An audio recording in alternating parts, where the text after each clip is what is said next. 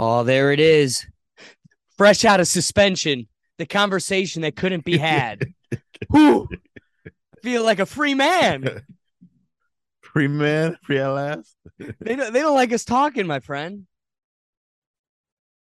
Hey man. Well, hey, first you look good. You're Thank in you. good spirits. Hey, Um, it's when I'm talking to you. You bring the best out of me. so what happened? So listen to this, man. So I love that term, think tank. Think tank. You know what a think tank is? Like, how's a think tank go, Jim? Yeah, they got cancel culture nowadays. You gotta watch what you say. It's getting real scary out here. Yeah, I don't think so. I don't know if I can take the conversation here, but we might as well. It's the Rethink Tank. Looks like you had a little bit too much to think here in the Rethink Tank. So listen to this, man. I just log in to show a friend, like, okay, this is so poetic. So the Rethink Tank has hired their first employee. So when I say we, I took on the Dave Portnoy effect of, like, when he was writing the Barstool magazine, he made it seem like there were more people by making up authors and stuff, and it was always just him. So now when I say we, there's now more than one person. So I'm on a Zoom call and I share screen and I'm teaching him, all right, so this is how you'll log into the YouTube studio to take videos, to make clips. Literally so poetic. If it isn't something to motivate the mission and give credit to this project, I log in and it goes, it just big warning. Your account has been suspended. Mm-hmm. And I go, whoa, what? I haven't even posted it. So here's the saddest part. I was on a roll. It was your video. Then I had 3 on lock, just boom, boom, boom. And they were like 2 a week. I had this next episode when it comes out. It's me and a Cleveland comedian. And it's probably the hardest I've ever laughed on this podcast. And I couldn't be more excited to do it or share it. And I've been running into Adobe issues because I am a juvenile running this thing on my own. And I ran into computer issues. I should probably just buy a new computer. So it stalled out a couple weeks. So I'm sitting here when I log in and get this warning saying you are suspended. I'm like, I haven't even posted in a while. Like, I haven't even given you anything recent. When it flagged ours, I look, you and I were the beginning of September. This is now literally the last week of October. So yeah. It's almost 2 months now. This video has been up there. And so I go to the video. It doesn't highlight out of 2 hours what section of ours is pushing medical misinformation. So I got to imagine, because I have that effect on people, cruel philosopher, let me say, I can agitate people. So I guarantee I said something that upset some blue-haired person that the video was never even meant to get to begin with, and they flagged it. Because of that, YouTube pulled it. Now, I took a different strategy this time. The last time when I got a strike, I went on the offensive. I took the lawyer in me and I just made contentions, full argument. Here's my position. What are you doing? What you don't realize is this is not a court of law. You don't have any rights, and they can just, like a god, say no. And like a stroke of a pen, they just wiped it away. And they were like, no, we don't accept your appeal. So I had to take a different strategy this time. My strategy is to play their game. Okay. Point their barrels back at them. So I go in there and I play the bleeding heart. Oh, woe is me. I am so sorry. I leave medical advice and the science to the specialists. I am a layman, and this was just for self-motivation and accountability. This is like self-help, and we are not pushing any medical advice, and I leave that to the specialists because I couldn't be more in the ignorance. And like that, I loved how I described it to you, and this is how I'm going to continue to describe it. If I did not have an email from YouTube saying my account was suspended, the way they wiped it after the suspension, I have no evidence of what my appeal, last time you would get a copy of what you submitted, the appeal that you submitted and their response. This time, totally wiped as if it never existed. You would think I was schizophrenic if I didn't have an email to corroborate the fact that this actually happened. Yeah. And I was supposed to be suspended for a week. It was probably 3.5 days in that this was wiped away, and I'm free to post again. But obviously, this is the priority conversation. I couldn't wait to talk to you because, I mean, how poetic is it on par with what we were talking about the whole conversation? You know what's crazy when I think about it? I forgot where I heard this from, but somebody was saying that some suspensions not even about you, so to speak. It's more like so what they're trying to do is to get us to censor ourselves. Because even though you got your video back, right? Now it is gonna be like a small piece, in your brain somewhere where it's like, damn, is this gonna get me, like messed up on YouTube? And that's what they want. So they want you to do the self-editing in yourself before you even put it up. So the scariest piece that you brought up, this is a Jordan Peterson position that is a scary fact. There's censorship, right? So when a speech occurs after the fact, it is censored. But the scariest piece is when they can successfully initiate pre-censorship, where you now are censoring even the thought. You're not even allowed to have the thought. That's the scary place that we're at right now, Cruel Philosopher, is when you sit down and you have like the whole spirit of this show is liberate me from my ignorances. Let's sit down, change my mind, bring to me your facts, and let's confront our ideas in a free marketplace of ideas. And the scary part is that this is how I know in the end, to follow your heart and that your position is strong, because the only reason you'd have to turn someone's position off is because yours does not indicatively destroy theirs. So you have to turn it off. And that's the scary part. And that's why we know the war is being fought and succeeding with bad ideas. These bad ideas are succeeding because they're like socially supported with force. It's wild. Yeah, see, I think it's two things. I think it's what you just said. That is definitely one of the reasons why this is happening. But I think also there's a certain segment of individuals of the elite who believe that certain who they view us as if they need to protect us, right? Like they need to protect us from dangerous ideas. They need to they know right from wrong more than we do. And so they have to do the thinking and the sorting of good and bad ideas on our behalf. So some of it is like you said, it's oh no, they're trying to get these bad ideas out there and remove the criticism. But another part of this is, oh no, I'm trying to protect you from these evil people who are spouting this nonsense. That's something else that's happening. And I think that is actually harder to deal with, because if I had to combat your point, all you have to do is convince the person that believes in censorship because they want to spread bad ideas.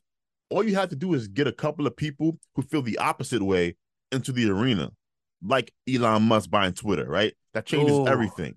But if we're talking about a group of people among the elites who believe that it's their duty to protect us, right? How do you appeal to that? To that level of paternalistic instinct? It's damn near impossible. Right. Wow.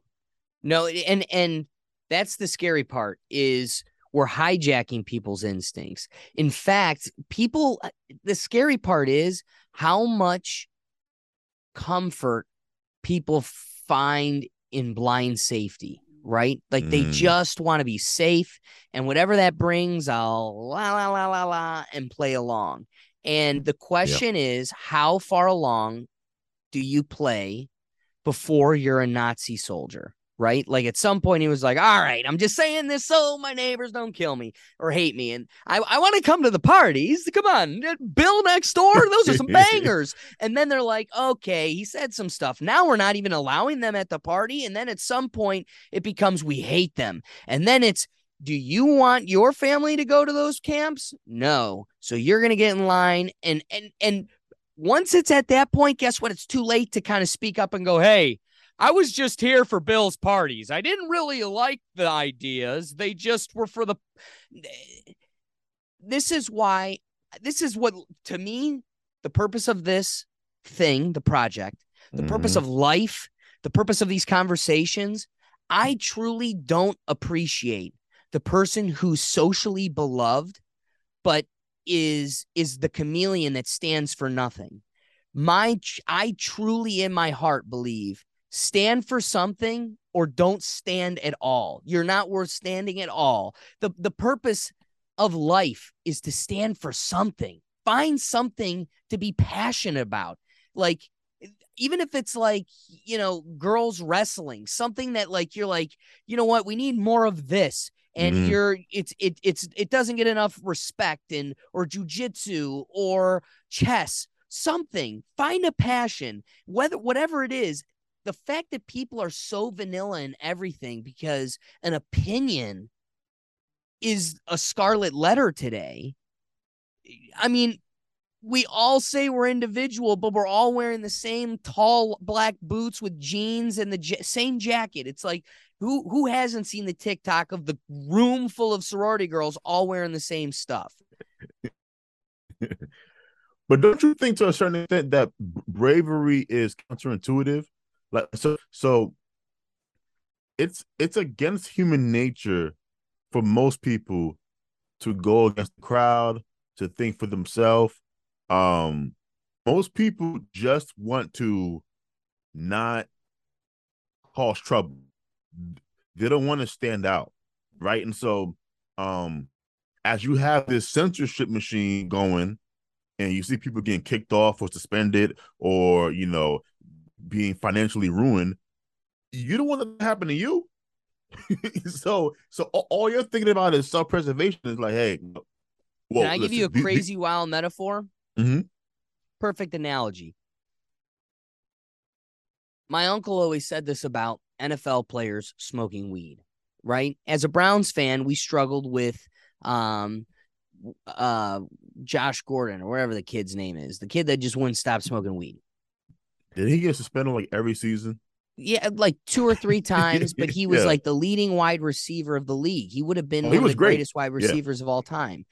The kid just couldn't keep it in check. At the same time, though, there were highly respected football players that never got caught, that live that lifestyle every day, because that just comes with the territory. I went to Miami of Ohio, and there was a kid in our fraternity who had a friend who knew that every time Ben Roethlisberger came in to Miami, because that's where he graduated, and sometimes Joe Thomas would come with him, they'd pick up weed. So I know from personal experience that there's NFL players that had experience with this, that never got caught, that never got smeared, and never had their career destroyed like his. My uncle always said, you know what it takes? It takes all of them, Tom Brady, everybody, to go out on the field and smoke a joint. It takes a united front. And then at that point, you look at them and you go, what are you going to do? Not have a league? Not play anymore? At some point, that's why they need us divided. That's why they need us on teams and on as many teams as possible. That's why they made it social tokens in the social Olympics of like who can be the most victimized. I'm a Latino, transgender, whatever. It's just like, okay, awesome. Yeah. And that only has social currency, because look at how tight you divided yourself. Boop, boop, boop, to this tiny little team. Because if we all thought of ourselves as one giant tribe, they wouldn't be able to stop us, and that would be a problem. True. However, we also have to contend with the fact that we are also naturally tribalistic people, right? Like, it's so to your point about dividing people into these little groups, the reason why it's so easy is because we all have like a natural inclination to be divided into little groups because of our ancestors. We evolved from a tribal people, hunter gatherers that would travel, and be in small groups and all that. So it's kind of a part of our human DNA, so to speak. 100%. And so can we override that in the face of this elite tribe of individuals, because that's what they are. They're elite and they are a tribe who believe that they have the authority to use their wealth, their knowledge, their tech to control the thoughts and the speech of the commoners. That's where we are today. You're 100% right, which in that case, it only comes back to the point of, to beat that tribe, we need to stop thinking of ourselves as a bunch of little tribes and recognize that it's our tribe versus their tribe. And the melanin and the things dangling between our legs, none of those are tribe lines. It's what's in our pocket and who's controlling the ideas and power of the society. Those are the lines. And if you're not controlling those things, then you're on our team. And you didn't realize it. We're all on the same team. We should be, totally. But it seems like what was did you hear the LA City Council stuff? Can you repeat that? I'm sorry. Oh, did you hear the LA City Council stuff? The audio from the what was her name? Mary. There was this big audio leak from the LA City Council, and like the president, ex-president, she was on there saying like, racist stuff about, against black people. She was Spanish and she resigned. I was asking you if you had a thought process, because I was like, okay, well now this is like minority on minority. Well, here's the sad part, and I'm not going to try to take it down. Well, I'm just going to go down this road. I think the Democrat Party exploits like racism more than anybody else. They rely on it as like a wave to their party. Like without racism, they have nothing to fight. And I think they recreate it every day. I think we're making society more racist by the way they approach this problem. And I look at things like that as a byproduct of this beast that they are creating. At the end of the day, dude, we didn't look at each other. I'm sorry. In my life, when I was youth, I didn't look at anybody as different, equating to lesser than or greater than. I looked at them as different as I would if we walked through Star Wars and you had a guy that looked like a lizard and a guy that had big eyeballs and a guy that had one eye and a guy. That's what it was to me. Not lesser than or greater than, but definitely different. Come on, can we acknowledge the difference? But not lesser than or greater than. And I think this whole beating drum of you thought better than, you thought better than, it's creating a thought that never was there and perpetuates it every day. And so either you wake up every day and bow to the gods of, I don't think better than, or you wake up every day going, I never thought better than. And guess what? Every day we're still talking about better than or lesser than, and they still win in the end. You know what? To your point about racism being a tool used by Democrats because they don't have anything else. I remember in 2008 when Obama was running for, to be the president, and he almost went out of his way to downplay the significance of his race. Versus 2012, when Obama was running, he did the exact opposite. He seemed to delve deeply into the concept of race. And I've said before, I don't remember this level of focus on race in like 2006, 7, and 8. Now, I was younger back then, but it still doesn't seem like there was this hyper focus on the race of certain people and what ethnic background they were from. But after 2012, and it really started around like 2010-ish, whenever the Michael Brown stuff happened, I think Obama, in order for him to maintain political power, he dragged the country through this racial bullshit, even though I think deep in his heart, he don't believe it. Well, to the point of like, it feels like right now there's a hyper focus on race than there was before. I'd be remiss if I didn't throw out the devil's advocate. We have to allow the liberal in the room to scream how the hyper focus right now, cruel philosopher, is because we're trying to snuff out a problem that was ignored and perpetuated for 200 years. Where's the 40 acres and a mule? Damn you. At the same time, though, dude, we have to recognize a reality that people will hate, and I hope it gives the greater scope of things. If you do the math, the uncomfortable math, the math that's going to make me come off hateful right now and justify canceling. The reality is, if you look at the percentage of Americans, white Americans, at the time slaves were owned, 12% of Americans owned slaves. Now fast forward, because that's called colonies and half of a continent, not a whole fucking body of land.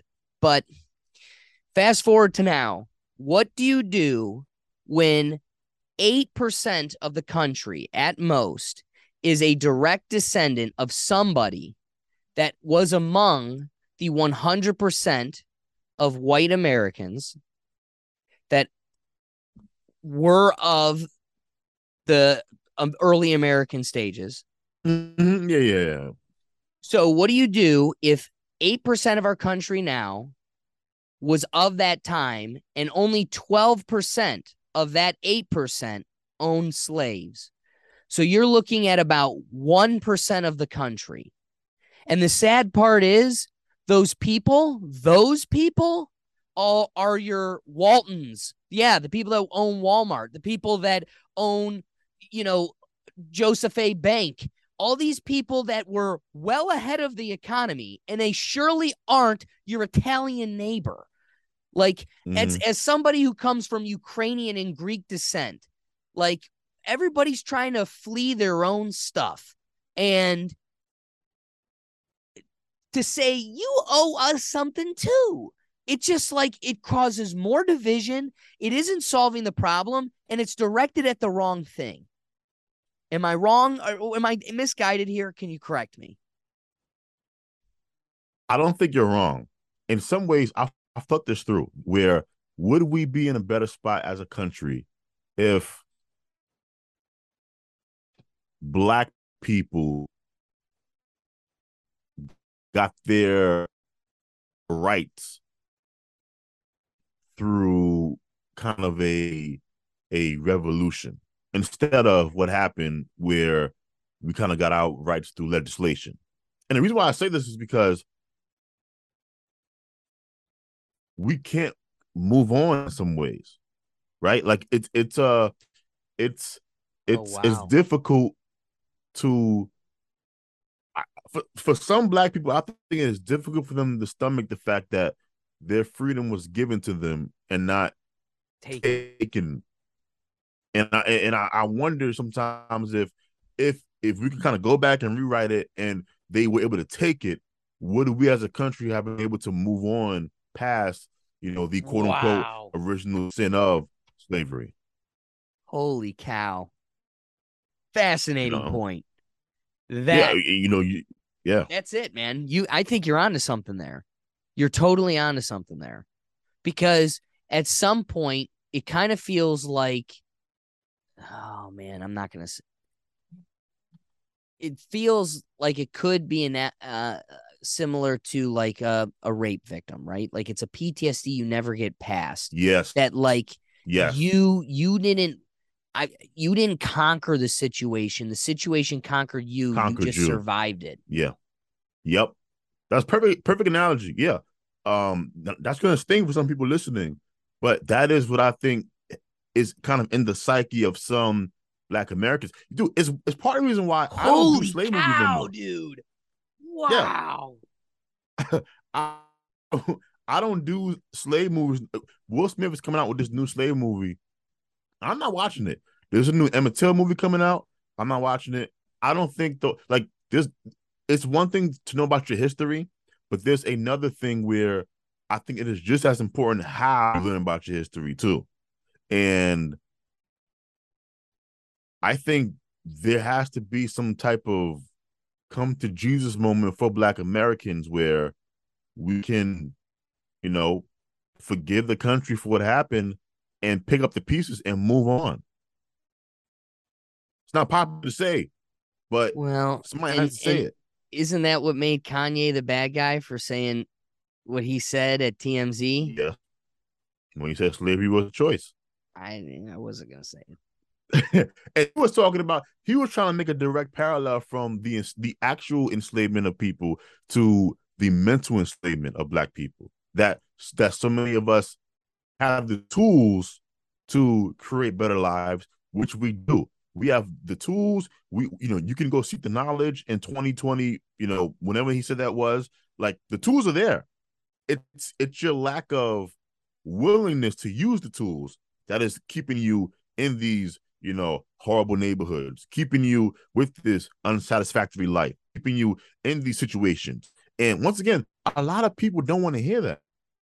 No, you're 100% right. How and that's, again, back to the whole theme we've got here. They don't want to hear it, so what's the move? Here's the deal. You say something I don't want to hear. I'm a warrior body type. I'm a lion animal spirit animal. Like, I want to confront it. I'm coming for it. I'm going for the neck. And if I miss or you're better than me, then that's how it was supposed to be anyway. But at the end of the day, they don't want to hear it. So what do? They turn it off. Click. Yeah. Boop. Turn it off. Boop. But not just turn it off, because if you want to turn it off for you, that's one thing. And I actually respect it. Right. I got to turn it off for everybody. That's the problem. That's the problem. I would have no problem if people say, look, for my own mental health or whatever, I don't want to hear this. I don't want to watch this. So I'm going to turn it off. That is perfectly right. And look, more people probably should turn off the news or whatever than sitting in front of it watching all day. But it is totally different than trying to turn it off for everybody. That's where I'm like, okay, you guys are overstepping your boundaries. And let's agree, when it comes to like this one, there's too much of it. It's getting to the point where where do you draw a line? And other people are hyperbolic about calling it out because they're afraid about getting called out. So it's one of those, if I just keep calling people out, then I never get called out. And the funniest part of all, back to why it needs to happen to begin with, is what emphasizes the point where I go, deep down in my heart, I know my position's better. That's why you got to turn it off, because it'll defeat yours. Evidence to that is, take libs of TikTok. You familiar with the Twitter page? I love them. So think about what this page does. It's fascinating. They do nothing. They take you being you, displaying your ideas, and just shares it. Just shares it all in one place. It's a collection of all of your crazy ideas, and why big major news outlets need to dox the account owner, and why users are waging war against it to begin with, is because it's like having the dragon in Game of Thrones. It's the trump card you can't stop. You are being destroyed. Fields of you. Like, your whole ideas are just being wiped. And it's you. Oh my God, it's a mirror. It's you being defeated by you. It's like a laser gun in Star Wars. If like there's a stormtrooper and he's just like, pew, pew, pew. And then you just pull out a mirror. And then it's just like, you got yourself. Or actually, no, you got a lightsaber. You just douse that thing right back at them. Because it's them. It's their own shot. And they're getting shot by themselves. And they're like, well, I can't stop all the rainbow flags in my classroom and telling all the kids that like straightness is bad. I don't want to stop that. So instead of getting hit by the internet for disliking me saying those ideas, I'm just going to turn off the people who are showing that I'm implanting those ideas. Libs of TikTok is what I consider it's the ultimate amplifier. Because to your point, they don't make anything. Like, none of those videos are theirs. It is just taking what people have already filmed, either of themselves or of other people, and then take libs of TikTok. They take the video and they broadcast it. But to your point, they're not creating this. It's already there. They're just showing it to a demographic in a group of people. Right. And I think because it's so popular is why it's such a problem, right? And it's only popular because you yourself are making yourself look bad. Yeah. Okay, I'm sorry. What were you going to say? No, I wanted to ask you about the stuff. So I Right? had to Because beep out his name, just so you know. oh, Cruel my bad. philosopher. He's the one Yeah. person we can't say his name. It's All right, sorry. astonishing. So we call him AJ. It's the guy that says that the frogs are gay. You just got to do one of those, and YouTube can't stop us, and they know who we're talking about. AJ. So Okay, what about AJ?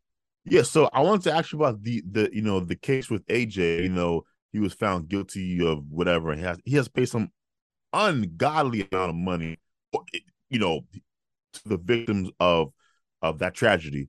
And so on my Twitter, I was saying that this what's happening to Alex. I first saw it happening with sex workers, right?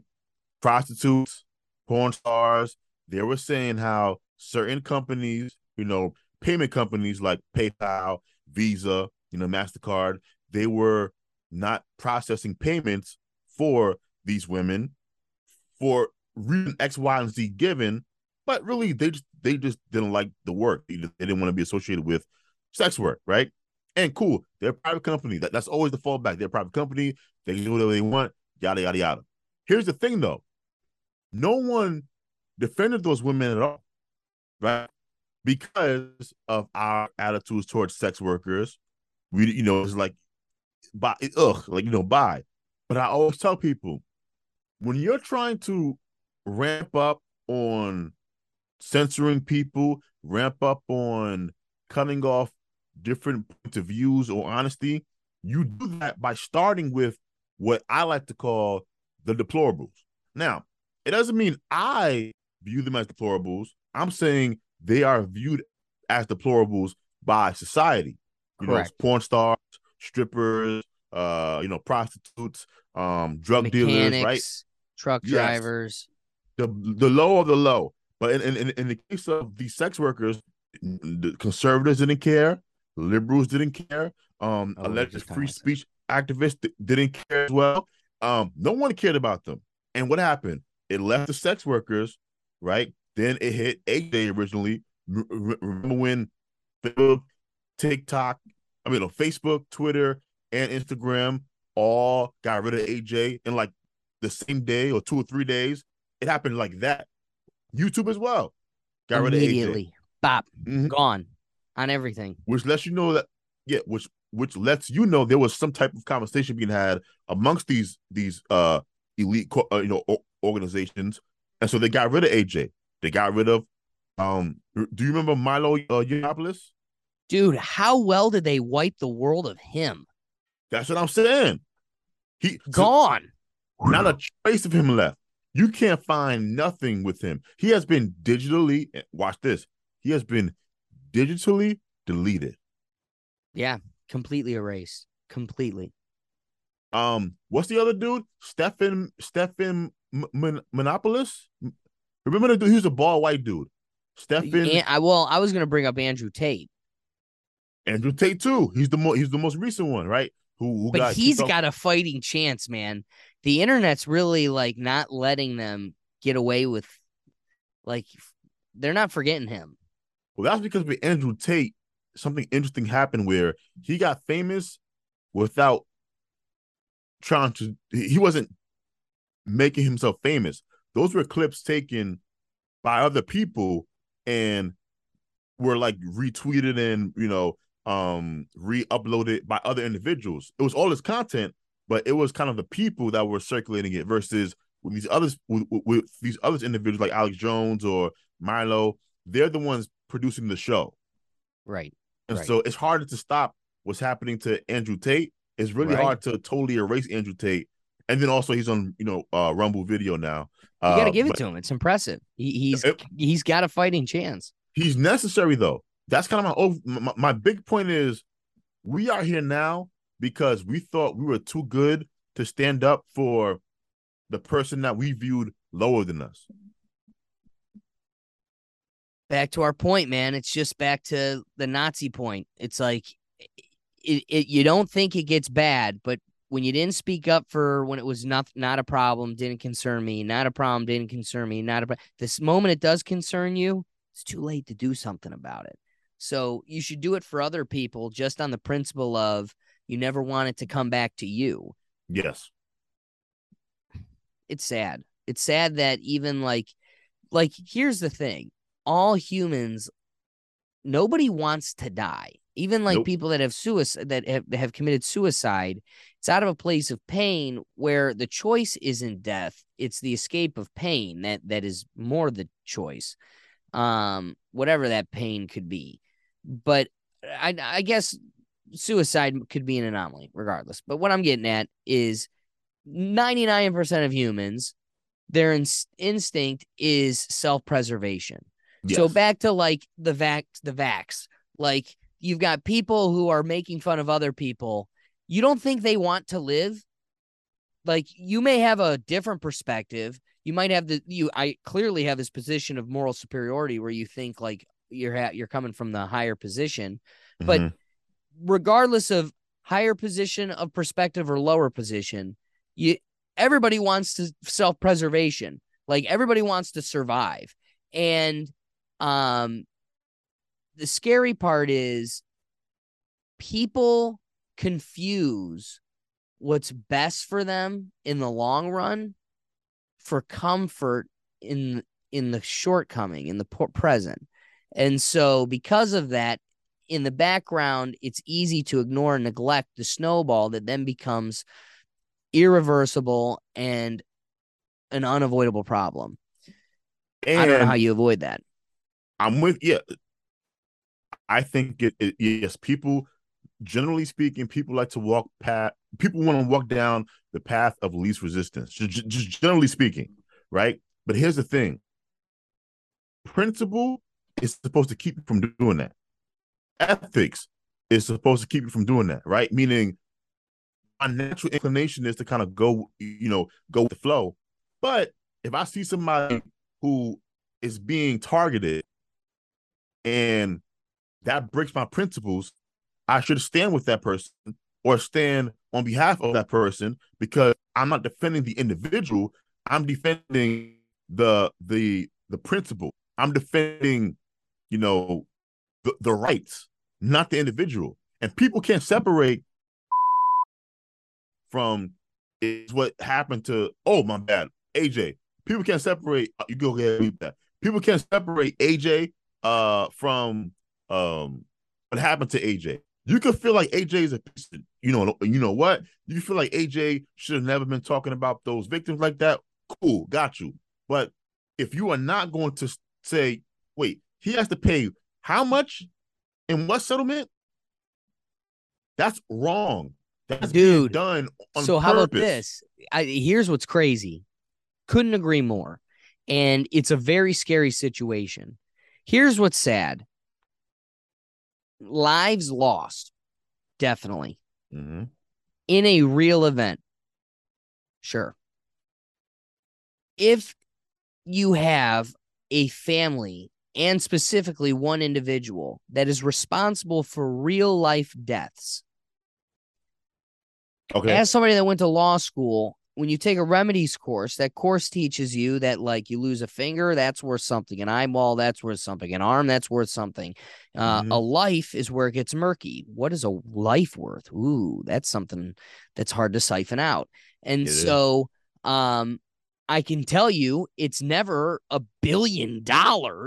It may be if you killed Mark Zuckerberg, but like at the end of the day, it's never $1 billion. And so the question becomes, how does somebody who made the victims, the victims and their families, how do you take somebody who made the victims and their families' lives worse? In theory, in the legal theory, how do we take somebody who's made their lives worse and charge him with a remedy cost that is significantly more than what you would ever charge the shooter and his family?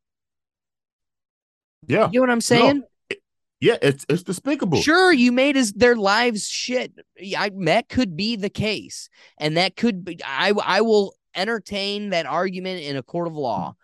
Yeah. But if proven, where do you get off costing that more than lives lost? Lives lost in a remedies course. That's the trump card. That's the highest cost. Finger, eyeball, scratch across the cheek. Lives lost, and then no lives, no physical harm, mental damage, IIED, stress, all these things. At what point, how did we get off making that cost way more than lives lost? What am I missing, cruel philosopher? I think once again, it's the individuals who think that somebody could be so deplorable They're that using it as a scare tactic, as a control mechanism, because that is not ratio. That is not respective. What's the word? It's not proportionate to the crime. It just simply isn't. No, I agree, but right. I think the reasoning behind it is different, though. I think it's a scare tactic. No. Part of it is to scare future actors. Totally agree, but it's also this person is so dangerous that I can justify my own immoral behavior because this is how big of a danger he is. This is what's happening. People are engaging in immoral, unethical behavior that if they just took a step back, they'd be like, wow, it is wrong what is happening to AJ right now. Like, it is wrong that decision was reached solely so that. Here's what's wild, cruel philosopher. This is the craziest conundrum I'm dealing with this thing. I go to work, it's government, so it's already very liberal. Mm-hmm. And you're in a liberal workplace in rooms full of people that have never listened to this man talk once, right? Mm-hmm. Never heard him talk once. And I have to sit in that room and they go, yeah, he's such a pig. What a slime ball. Yeah. And the one girl brought up of like, yeah, I can't believe he moved his house in his wife's name to avoid it being taken. What a pig. And you're just like, you know what's the biggest pig?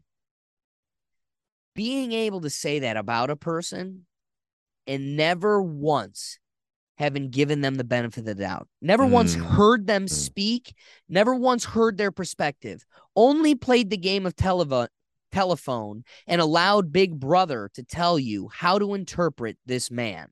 It's so right there, that point right there, allowing Big Brother to give you glasses, right? So you're taking glasses from the government and you're looking at these individuals and you're like, oh, bad man. Instead of just taking the glasses off. Like, think for yourself. The government, to me, and I've throughout COVID, I was saying this over and over and over again, right? And I'm not gonna bring it up because I want your video to get striked again. But I kept saying the biggest place that misinformation and disinformation comes from is the media, the sanctioned media that lies and manipulates and dismorphs the truth into whatever they want. They have people. They asked some white people one time, how many black men do you think are shot by police, right? And white people were giving, like 100 and 2, and it's like, there are only 14 unarmed black men shot by police. 14. So now you have to ask yourself, okay, why is the perception so far away from the reality? You have to then look to the person or people whose job it is to push images, stories. And that's where you get into, okay, if there is this big gap between what is perceived to be happening and what is actually happening, now I'm left with either the people doing the pushing are either, bad at their jobs and ignorant, or this is being done purposely. And you know what? A perfect concoction of success is a gorgeous balance of the two. Mm-hmm. And that's what we've got is willful ignorance combined with pure ignorance Yep. combined with malicious intent. And so, so now I wanted to ask you. Okay, so we know what the problem is. A, who is the enemy? B, is there a way to defeat the enemy? Hold on. I just want to address, because I think it might actually be applicable to this situation. I tweeted literally just the other day. I was driving home and I was saying, I'm gonna have to cut this shorter just so it goes right to it. Unless Twitter deleted it, because that's how that goes. Oh my God. It's gone. It's gone? Damn. Wow. Here, okay. Screenshotting it. They did delete it, but I have a screenshot of it. See what I'm saying? God bless. Too easily we blame the struggles of the world on they. But who is they? The true problem operating at the same time is they is us. They is us. Damn, okay. Right? Because at the same time as it could be 1% of the people, here's how you got to look at it. Okay. Think of a pool, right? If you had just like your friend's above ground blow up pool and it's just this 4 feet deep ball of water. If I stuck like a waterproof fan and just started on one edge of it and pointed it one way, it's going in a current, right? It's just going, it's going, it's going. If we can all say the problem is the current, the problem is the current. You can point at the fan and go, the fan is pushing this current. But at the same time, we're all the current. And what's different between uncontrollable, inanimate water is we can all just stand up. Now, if you stand up, I stand up, you're in New York, I'm in Ohio, guy in Kansas stands up, and we can even get one blue-haired crazy in California to stand up. That's still not enough to stop this strong current. We can't stop the fan, but what we can do is come together as that tribe I keep talking about. At the point at which we all stand up, the fan becomes irrelevant. It becomes moot, has no effect on us. And that's what it takes. Now, how do you make that it's wake in the water, dude? The drop of a boop, boop, boop, the wake, the wake of a water. You can't have an effect and change the whole pool. Yeah. But if I can affect the little droplets by me and you can affect the little droplets by you, and hopefully they can affect the droplets by them, soon enough, the current is no longer a field of dumb sheep. Okay, so let me push back against your argument a little bit, right? Yeah. Have you ever been in a current, like a real life current? Moving water. I've been pulled out in a current. Almost lost my life with my buddy. It was absolutely wild. Brian Seamo's probably listening to this right now. Me and this dude were out in the ocean, and dude, there's a point in time where you look at each other and you go, "We're not getting back." Is this it? Yeah. And dude, it was like I'm telling you, the verge of death when you finally get back. But you got to go parallel to the beach, dude. It was nuts. So I'm with you. Take us on the ride. Yeah. So you yourself have experienced the difficulty of going against a current. It is extremely difficult to go against the current. I'd argue that outside of you being at a certain level of tip top shape, so to speak, it might be damn near impossible. You might, if you was 400 pounds and out of shape, you might not have made it. Right? You might have been, if you were living Lizzo's truth, you might not get back home. You might not have made it. And so I think it is easier so you're saying, hey, let's focus on the current. I believe we should look at the fan, because to get rid of the fan. We have to. Okay. Let's be real here. Okay. Do not, when you go, what do we do?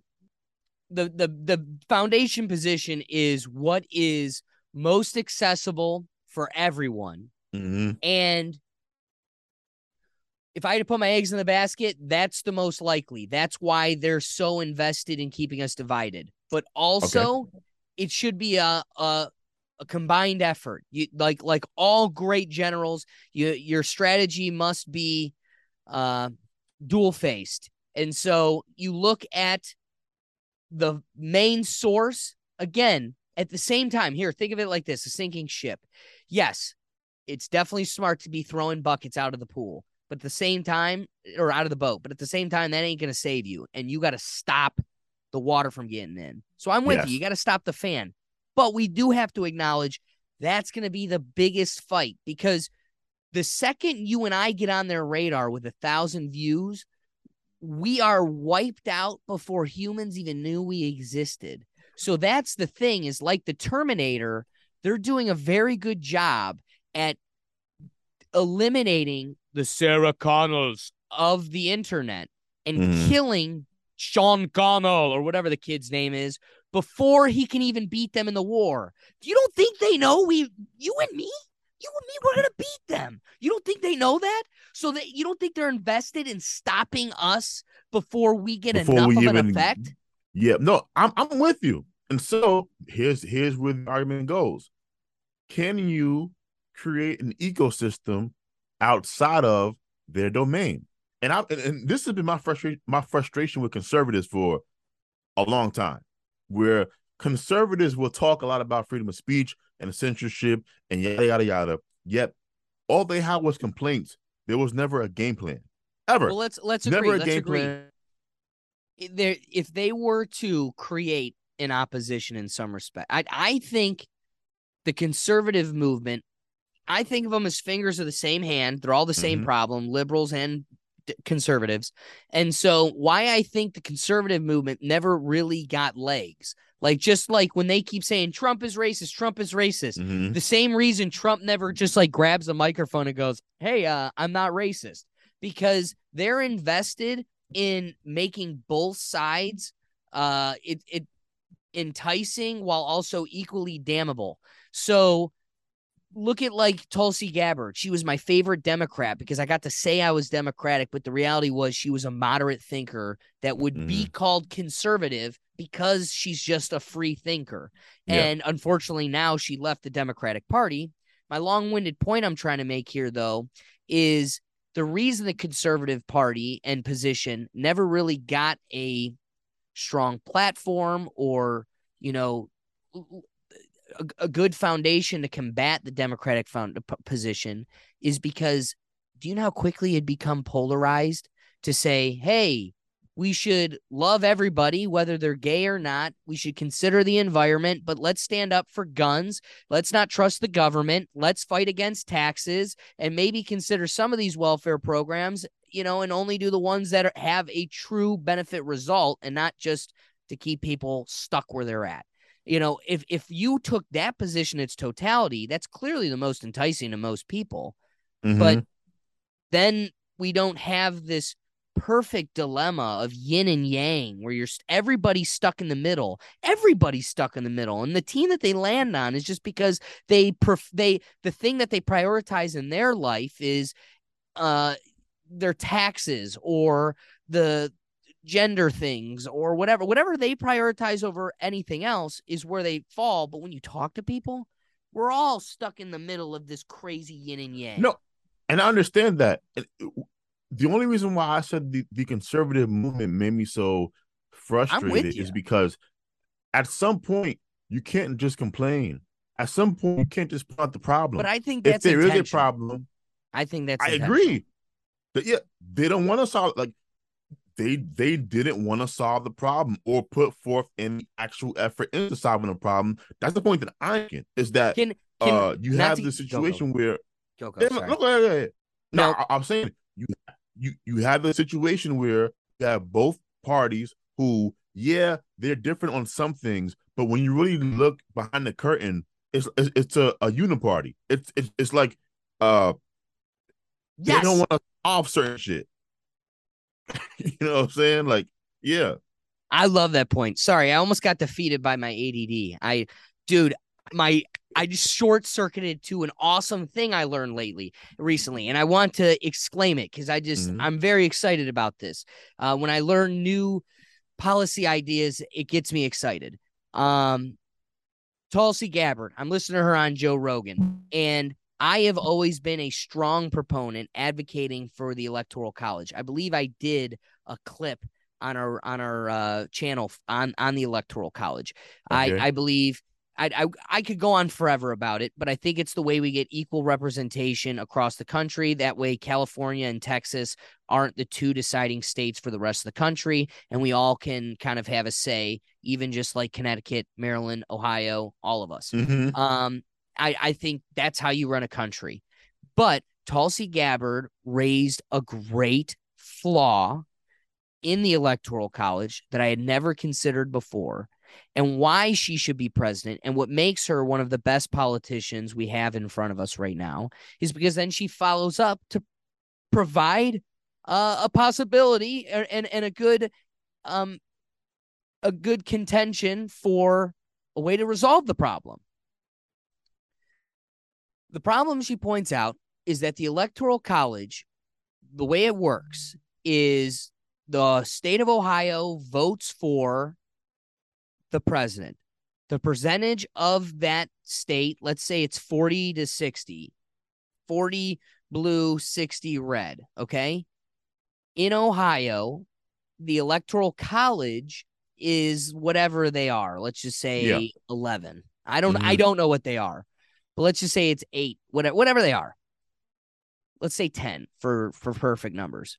If they have 10 electoral votes, all 10, even though it was 60 to 40, all 10 votes go red.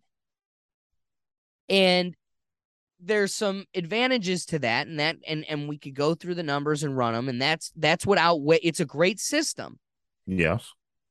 But Tulsi raises how it pigeonholes third-party candidates from ever being able to be president. And we've never had to consider that, or we've been blinded from having to confront that because we've never had a third party in this situation. But if a third party were to be in there, and let's just say it's 40% independent,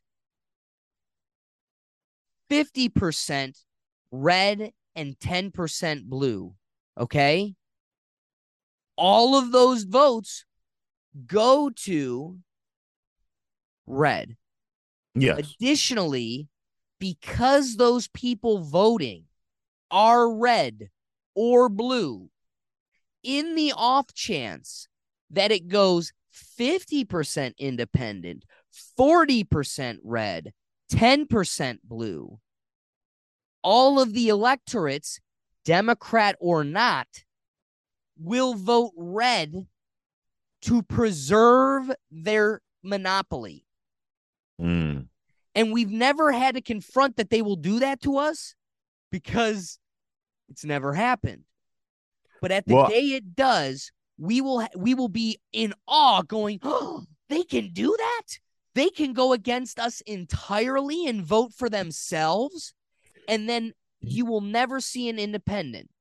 So before you respond, what I think is great, what she suggests and what the answer will be is the electorate votes, no matter what, should go proportionally to the electorates. So if it's 50% red, 40% independent, 10%, then 5 votes go to red, 4 votes go to independent, 1 vote goes to Democratic, no matter what, to ensure that these two teams don't collude to never vote in another team.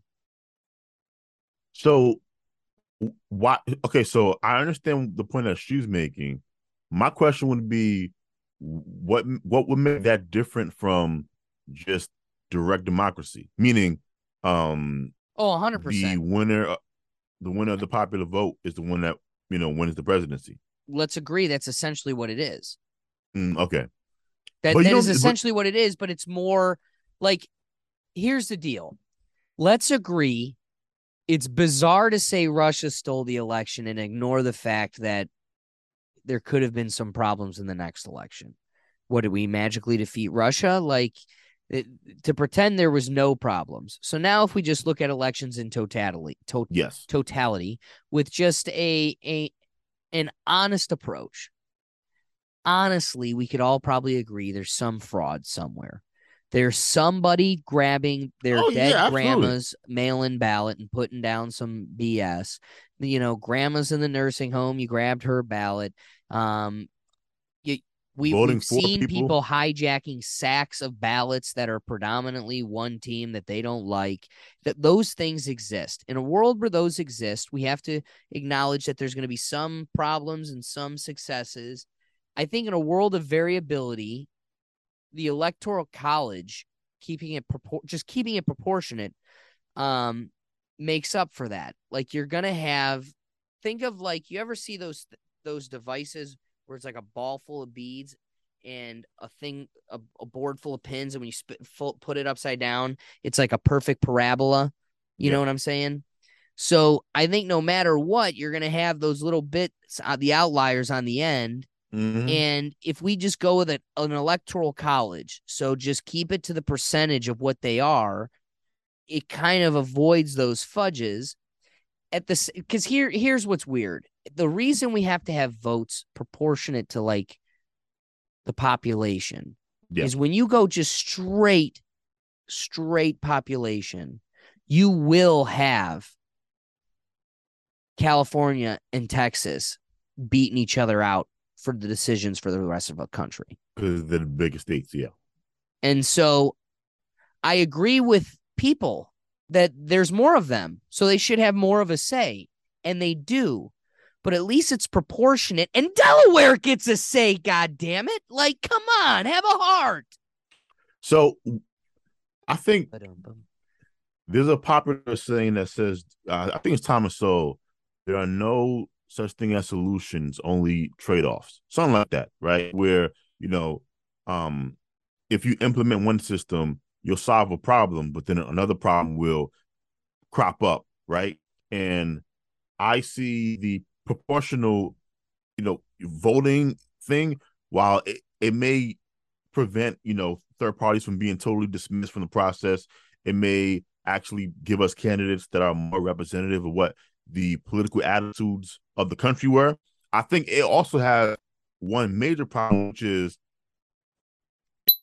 it doesn't protect the minority, right? Like the Electoral College was created in part to protect the minority, to protect, you know, the smaller states, to protect the people that might not have the overwhelming, like they don't have the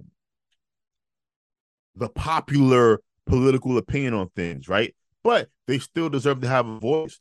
They still deserve to have their right protected. And so, what the electoral college does is it gives a disproportionate amount of power to the smaller states, to the rural areas, so that the people who govern don't forget those people. Because I think you're also forgetting that if we kind of got rid of the electoral college, it wouldn't just be, that states with more people have a bigger voice. It would also be cities versus the country as Yes. well. Boom. Exactly. Right. Boom. And so do think we about want that. to live? Should Columbus, Cincinnati, Toledo, and Cleveland make the decisions for the rest of Ohio? And like Ohio people will really respect this, but let me try to illustrate how the rest of it is a lot of space, a lot of corn, a lot of woods, a lot of people in land, a lot of guns, a lot of fun, nice, kind people too. I like we putting them in boxes. Some of them suck. That's true too. But all I'm saying is those people would cease to exist. They'd cease to matter. And at the end of the day, they are the people that this country rides the back on. Like No, they're your truck driver. You get that Amazon package in 2 days with Amazon Prime, and I get to watch the new shows on Amazon Prime because that guy doesn't see his family for a week, driving 12 to 14 hours a day. so it's 9:30. But before we wrap, because I've been seeing things pop up on my screen, and I want to ask you about it. So Elon Musk, his deal went through. It did? Yeah, It's his official? deal went. Yeah, and he fired So I wanted to CEO. ask you that. Go ahead. Take it Yeah, to the comment. so he fired the CEO Parag Agrala, Chief Financial Officer Ned Siegel, and Vijaya Gadi, Head of Legal Yes. Policy, Trust, and Safety. So all of them were Yes. fired, and the deal has officially gone through. What I wanted to ask you is, if Elon keeps to his word of trying to make Twitter kind of Vidya. be the Vidya's cyber, gone, baby. trying to make Twitter the cyber public square almost, where our speech is as protected as it is under the law. Here's Right? what's wild, dude. When he started this purchase and they needed to turn over their true and real numbers, you watched the algorithm change. My tweets got to strangers significantly more following that period. And it's because they altered the algorithm to make it more pure. What I love about this is, yes, is it going to open me up to more criticism? Sure. There's great things to come from that growth. Yeah. But at the same time, I think I'll finally get to find my audience. Like, we'll finally get to find people like us. There's a real beauty to what the internet was able to do in building a relationship with someone like you, who I would never have brushed shoulders with otherwise. Someone Yeah, like absolutely. Vidya, Yeah. dude, is a criminal. She's a war criminal. I wish terrible things upon her. I don't. Actually, I wish her greatness. I got to take the Yeah. Jesus approach. But she's terrible. She's caused a lot of hell for a lot of people. I implore anybody to go watch the Joe Rogan debate with Tim Pool, Joe Rogan, Jack Dorsey, and then he comes back because he looked like such a fool. Jack Dorsey comes back with his attorney, Vidya, and dude, all I can say is they were shown for their true colors, how they manipulate the algorithm, how they suppress free thinkers, free thought. They are pushing a narrative, pushing one ideology, and the beauty is Elon Musk is going to come in and dismantle that entirely. So Okay. yeah, get prepared for. It's going to become a rougher place. Like, you're going to have to be calloused. You're going to have to grow some tough skin. Like, it's probably going to make the place a little bit more vulnerable, but also it's going to open the door to so many more possibilities and so many more great opportunities. All right. So, what do you think? What are your thoughts? I wanted to ask you. That's why I almost cut you off earlier because I got so excited. Earlier in the podcast, I thought to myself, like, you brought something up I was just about to ask you, and we got sidetracked. I have to ask you, what do you think Twitter becomes when Elon Musk takes over? How does it change? What can we expect? And will it be for the better? I have to see what happens. Like, things are easier as a concept than they are when you try to put them in practice, right?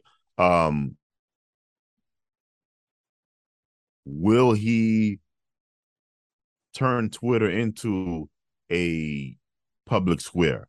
Will he be able to fight the people pulling and trying to push him into certain, types of censorship?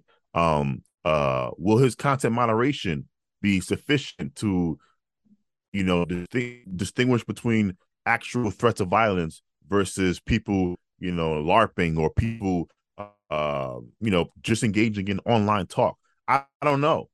I'm optimistic about it. I think Elon, he seems to have the correct intentions, but I have to take a wait and see approach before I can really, get on board, because, it's one thing when you're on the outside looking in. It's different once you're in the house. So I say we watch Elon while he's in the house for a couple of days, couple of weeks, and then see what comes from it. That's the only thing. That's the only approach I can take. I appreciate that position. You can only take the wait and see approach. Unfortunately, we have no effect on it one way or the other. But what is funny is you want to get excited and hope for the best, but there's also a little scary tidbit to this where like one very rich man can come in and just take over the Times Square. He can just literally buy Times Square. Think about that. Kanye West gets canceled and he just goes and buys Parler. Like there's something really fun to the meme that Elon Musk tweets of him and Kanye coming together and joining forces of Twitter and Parler to become super Trump was in freedom. that too. Was it? Trump was in one too. It was Elon, Kanye, and Trump, because Trump has what Trump True Social, right? Yeah, that's right. Yeah. So it was So again, there's something very fun to that because it lends to what I call what feels like my team, but you got to do whatever you can to stay out of those frames of thought. And you really got to always take the macroscopic view and go, where does this go? And how can this be like, this could turn into a problem. Rich people coming in and buying Times Square. Yeah. I don't know. I know you got to get going. I appreciate you giving me your time. We are totally canceled here again. We said all the wrong things, and I cannot wait to get strike 2 again. Wah, wah, wah, wah. Hopefully not. Hopefully, we were able to, move around the obvious potholes so that, because there's like a little bit of a positive feeling you get when you get a strike or you get censored, because you feel like, okay, well, I must be saying something right. But you also want your message to get to the people. So you're right. Hopefully this conversation will stay for people to, consume. You're right. Hey man, the first conversation was able to stand the test of time. It fought. It got a couple dings in it, but it survived like Ali. It's still bouncing like a butterfly. All right. I gotta ask, where can they find you? Yeah, you guys can find me on Twitter and Instagram, and Twitter and Instagram at Cruel Philosopher, one word, no philosopher. That's where I have most of my conversations there. I'm on TikTok, you can find me there as well. I think it's an underscore after philosopher, because somebody had my handle. But yeah, I'm just trying to build, the podcast, have these type of conversations as well, analyzing what's going on in culture, society, politics. So, yeah. Cruel Philosopher, I couldn't thank you enough. I couldn't appreciate more your call to action when we get censored and get the strike, for you to jump on here right away with me. I'm super excited to put this out here. I'm always thankful to talk with you because these are always a blast. Guys, if you liked if we made you laugh, if we made you think, the best thing you can do to support this podcast is share this episode. I've come to learn the best thing for the algorithm is to take that link, copy it, and text it to your friends, because then it brings them to the platform and YouTube rewards me like a god. So send out all of them. Come on. If you liked it, your friends will like it. So share the episode. You can find all of our content on our website at www.rethinkthinkpodcast.com. Like us on all those platforms. You can catch us on all the Twitters and all the other things. But guys, thank you for your time. Cruel Philosopher, I appreciate you. Cannot wait to do it again. Yes. And have a good rest of your night. And guys, we'll catch you on the next episode. Peace. Peace.